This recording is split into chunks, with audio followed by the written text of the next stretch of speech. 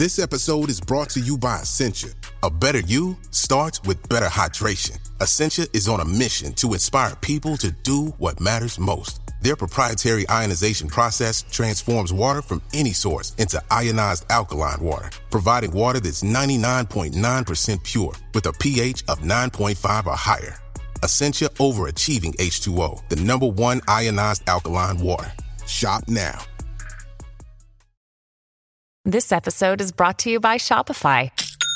Forget the frustration of picking commerce platforms when you switch your business to Shopify, the global commerce platform that supercharges your selling wherever you sell. With Shopify, you'll harness the same intuitive features, trusted apps, and powerful analytics used by the world's leading brands. Sign up today for your $1 per month trial period at shopify.com/tech, all lowercase. That's shopify.com/tech.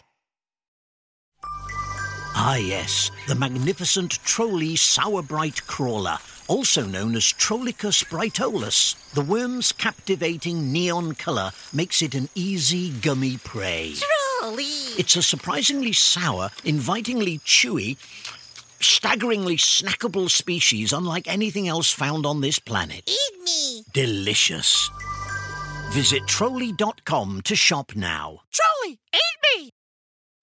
When you need mealtime inspiration, it's worth shopping Kroger, where you'll find over 30,000 mouth-watering choices that excite your inner foodie. And no matter what tasty choice you make, you'll enjoy our everyday low prices, plus extra ways to save, like digital coupons worth over $600 each week. You can also save up to $1 off per gallon at the pump with fuel points. More savings and more inspiring flavors make shopping Kroger worth it every time. Kroger, fresh for everyone. Fuel restrictions apply.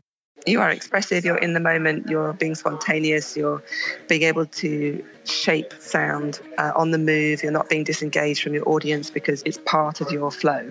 You don't have a barricade of gear around you. I mean, I still use keyboards and I still play acoustic instruments, but I augment them and I might add a huge reverb to my voice. And instead of using a slider to do that, I can just raise my arm.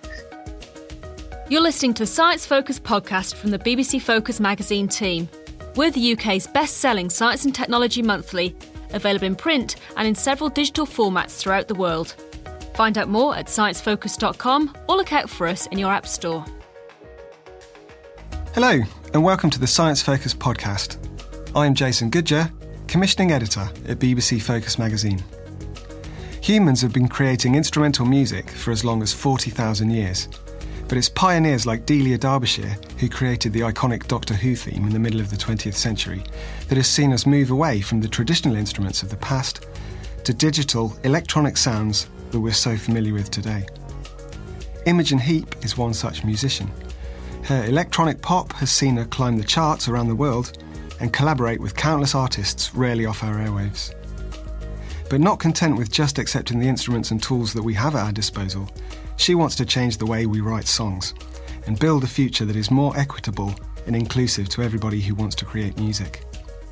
She speaks to online editor Alexander McNamara ahead of her talk at FutureFest about how blockchain could revolutionise the music industry and why her innovative Mimu gloves are changing the way we create and perform electronic music.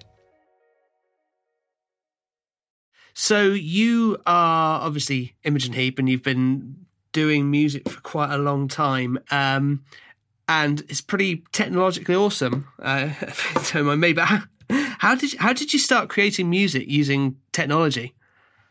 Well, I've always created music with technology because, you know, technology at different points in time has always come in different forms. And even, you know, the piano's piece of technology was the height of its technology back in the day.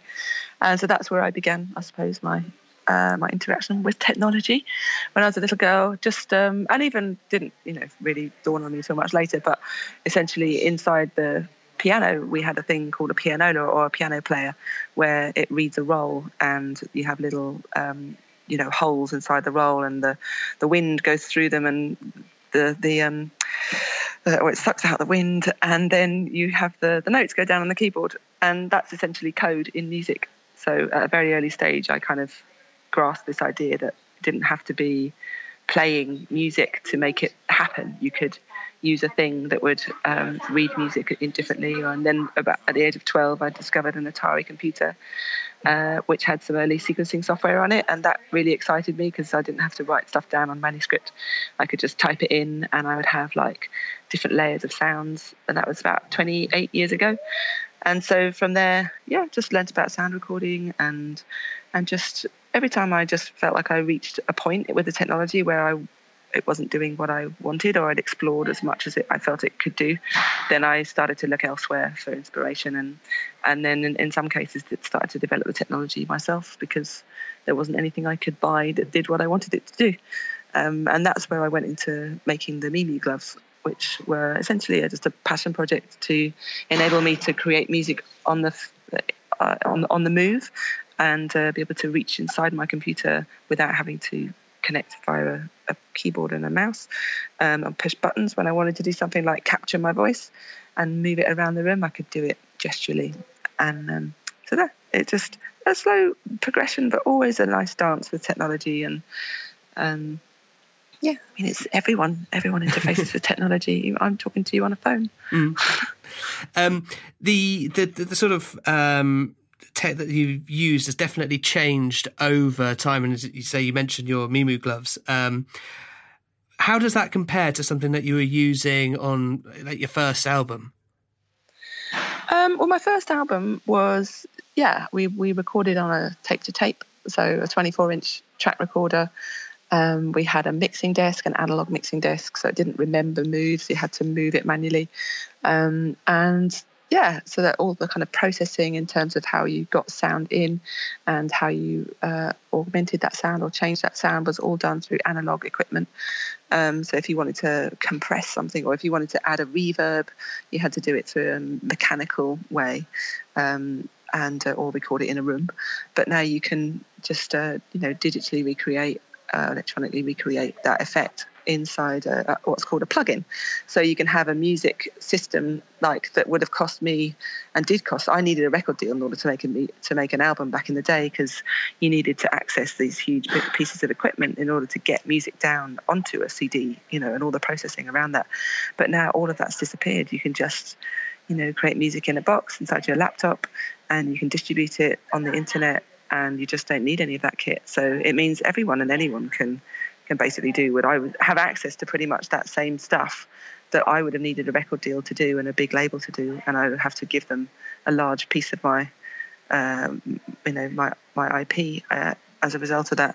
Whereas now it's very fluid, and I think the problem that we now have is just so much noise, so much music, with no release solution. I mean, we're getting better at discovery, curation of data and discovery, with algorithms and people curating more and more, but it's an incredible amount of music that's being uploaded every second of every day, and systems are finding it hard to cope, which has led me to my next project, which is to help discovery of artists and different revenue streams for artists outside of the tiny amounts that streaming can bring.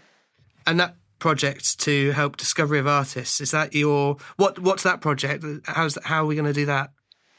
Well, so for 3.5 years, I've been basically following one conversation I had with a friend of mine called Zoe Keating when I was introduced to this technology called blockchain technology. And it really inspired me to think of the music industry I wanted to exist. I started to blue sky imagine what I felt was missing and how we could help solve those problems. And it really comes down to we're needing an open database of songs so that all of the music industry and all the services can interface with a collective database of songs, so that you can access the stuff that you need to know about a musician, how to pay a musician, who has the splits, etc., etc. Because at the moment we have siloed databases, which makes it very hard for services to innovate, and it makes it very hard for musicians to know how their money got to them, if they get any at all, who took a cut along the way, and it's often it is extremely fragmented and very inefficient. So I started to imagine a data set of songs and a data set of music makers, and upon that ground layer, if we can envision that, if we could bring that to life, then the music industry can truly flourish, because it has this kind of core protocol and data layer to grow from. And So yeah, we call that Creative Passport. So I'm not going to deal with the songs database bit because that's a big one. But on an individual level, every music maker can create themselves an identity and put their flag in the sand and be open for business, data empowered, sharing their skill sets and their projects, connecting to their works on a database or existing databases, and becoming a beacon of their data to help generate better collaboration in business and creative collaboration, unearthing all of the unseen music makers around the world, and making them discoverable by a machine or human. So we call them the Creative Passport, and that's why I'm here today at FutureFest, showcasing this idea for a vision of a music industry. And in September, we're going to have a basic app which music makers can peer-to-peer verify one another. So if you were a music maker, I don't know if you are, maybe you are, in your spare time, you might play the guitar or you might write the odd lyric. And if I had probably met you, and I assume you are who you are, I can verify you if we'd met together today and verify your music maker Creative Passport. And then you can then go and verify your friends and they can go and verify their friends. And we start to create a very powerful ground layer for the music industry. Once we start to become visible of how many hundreds of thousands and potentially millions we are all around the world, into places where the music industry doesn't even touch, or isn't even really connected to, like, 50% of Africa, where there is no revenue streams for music makers at all. So by building this ground layer, we can truly connect and make a truly global music industry, and a community that we can that where people start to come to us directly, and we can start to shape our own future by just being extremely useful to the music ecosystem. And it's blockchain that verification that's in there that's leading everyone to say, okay, I'm working with you, and then everyone you work with, that's verifying it all across the board. The system is verifying, yes. So the information around who you are, what you do, your skill sets, that's not going to be sitting in the blockchain. But that kind of, yes, I verified this person, this person verified this person, and the hashing of that history goes into the blockchain.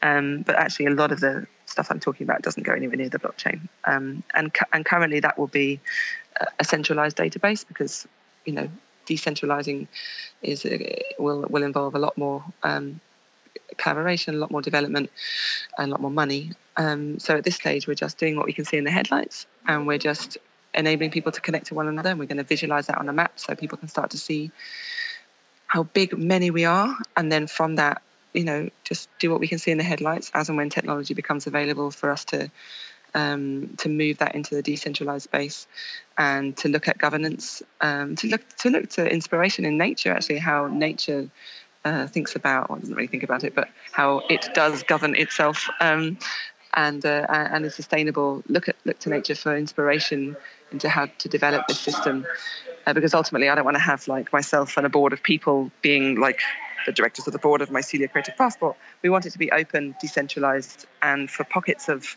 music makers to help govern and help lead areas of the technology and the move forwards, by being empowered to be able to make those changes within their own system.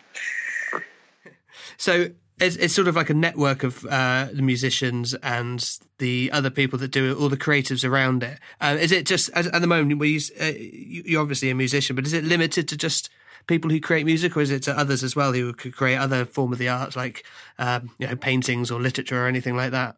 Yeah, I mean, in time, we hopefully this can create some kind of precedent to show what we believe is that kind of a great huge amount of innovation can flourish from this, and money can better flow to encourage into other industries where there is equal or worse fragmentation, such as the film industry, to create that connective tissue for the film directors and the actors and the script writers and all these people, so that it can show precedent for this is going to help your industry. It's not going to do you out of a job. It's going to augment your industry by adding this missing layer.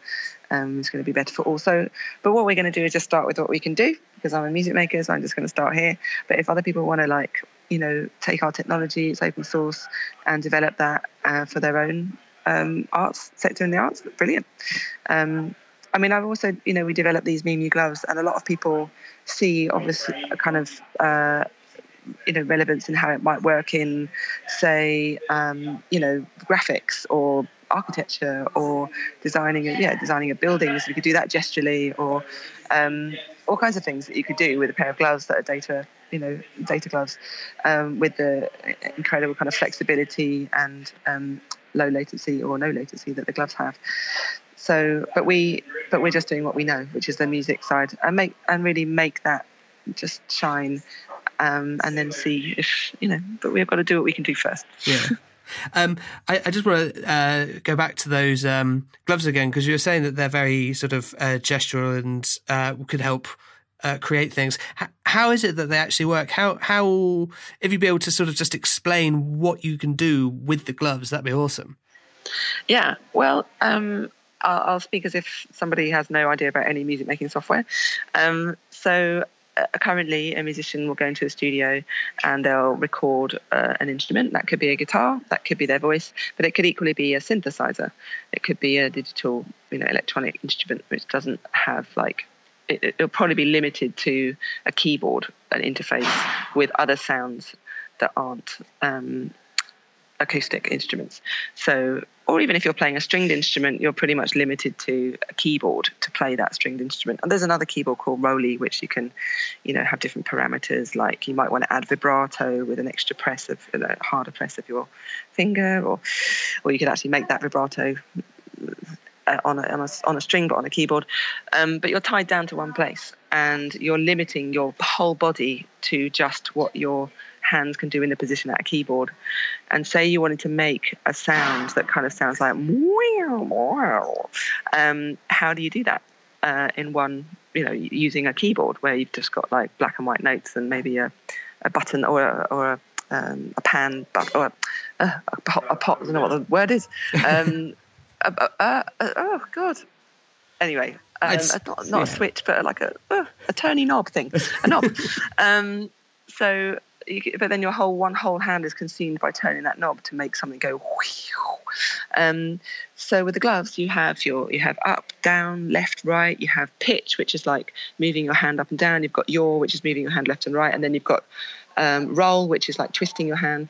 You've got all of these different parameters that you can use at any one time, and you've also got directions: front, back, up, right, down, left, right, and then you've also got accelerometer peaks. So when you hit a peak, then a drum trigger could trigger, for example, or you might want to fade between two different sounds as your hand goes up and down, or so many possibilities. And then combined with that, the gloves, essentially you teach your gloves what gestures you want to use, what postures you want to use. So I have one finger point, open hand, fist, T finger, what I call T finger, secret finger, lots of different weird 9 or so different postures, and that combined with the accelerometer data and the positional data, you can create a huge opportunity for mapping, which is greatly different and immediate and expressive than working with current off-the-shelf equipment.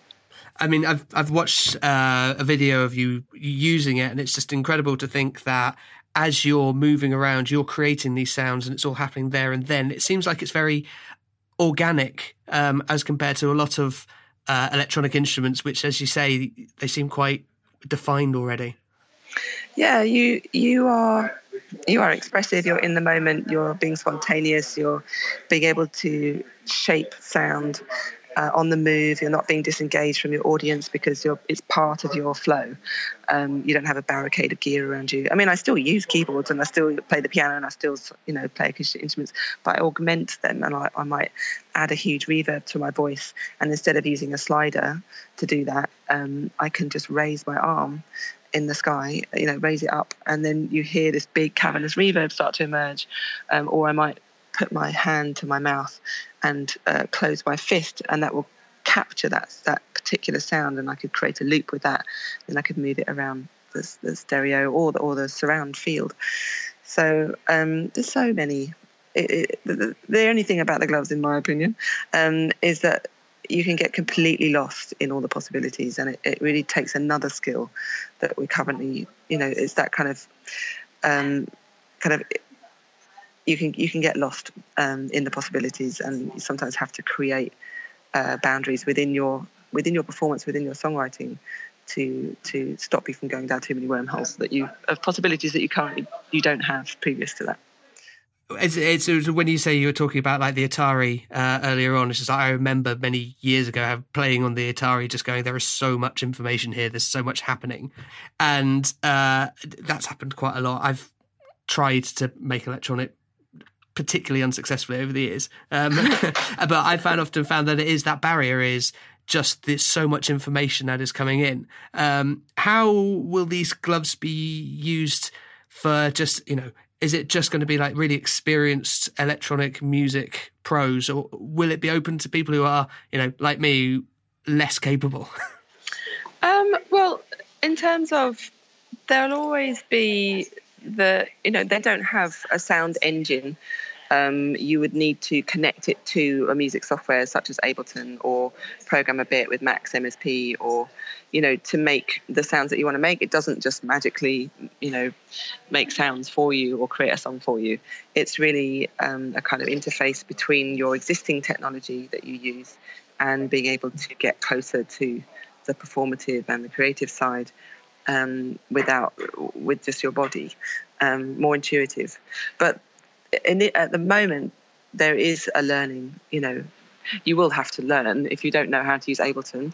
But in the future, we're just kind of self-funded group at the moment, but we do hope to go live with a manufacturable glove by the end of the year, maybe. And so who knows when that possibility happens, what we can then start to develop. But currently, you do have to be at a certain level of knowledge to be able to use the gloves. But having said that, we have developed a little glove called the Mini-Mew, which is going to be on the shelves hopefully in September. And this is a glove that you can build and code yourself, and it's really generated to kind of focusing towards kids. But it can be their first foray into music and technology, and we're really quite excited about that. And that's a very simple, but with that you can then connect to our software called Glover, so you can actually use professional systems like Ableton or Pro Tools, or maybe not Pro Tools, it's a bit difficult because the mapping is not so good. But for live software like Ableton, it's really amazing. You can just get up and running in no time. Even with these. The Mini-Mew gloves can do pretty cool things. So, in short, there is a bit of a learning curve because unless you know the software that's out there, you're going to find it even harder to then figure out what you actually want to do with the gloves, because off the shelf they won't suddenly start making noises. But after a year or so, we might get to that point where we develop a sound engine and it is all kind of in the box, as it were. It sounds cool. I like the idea of just small people with these little gloves making wacky music and all that sort of thing.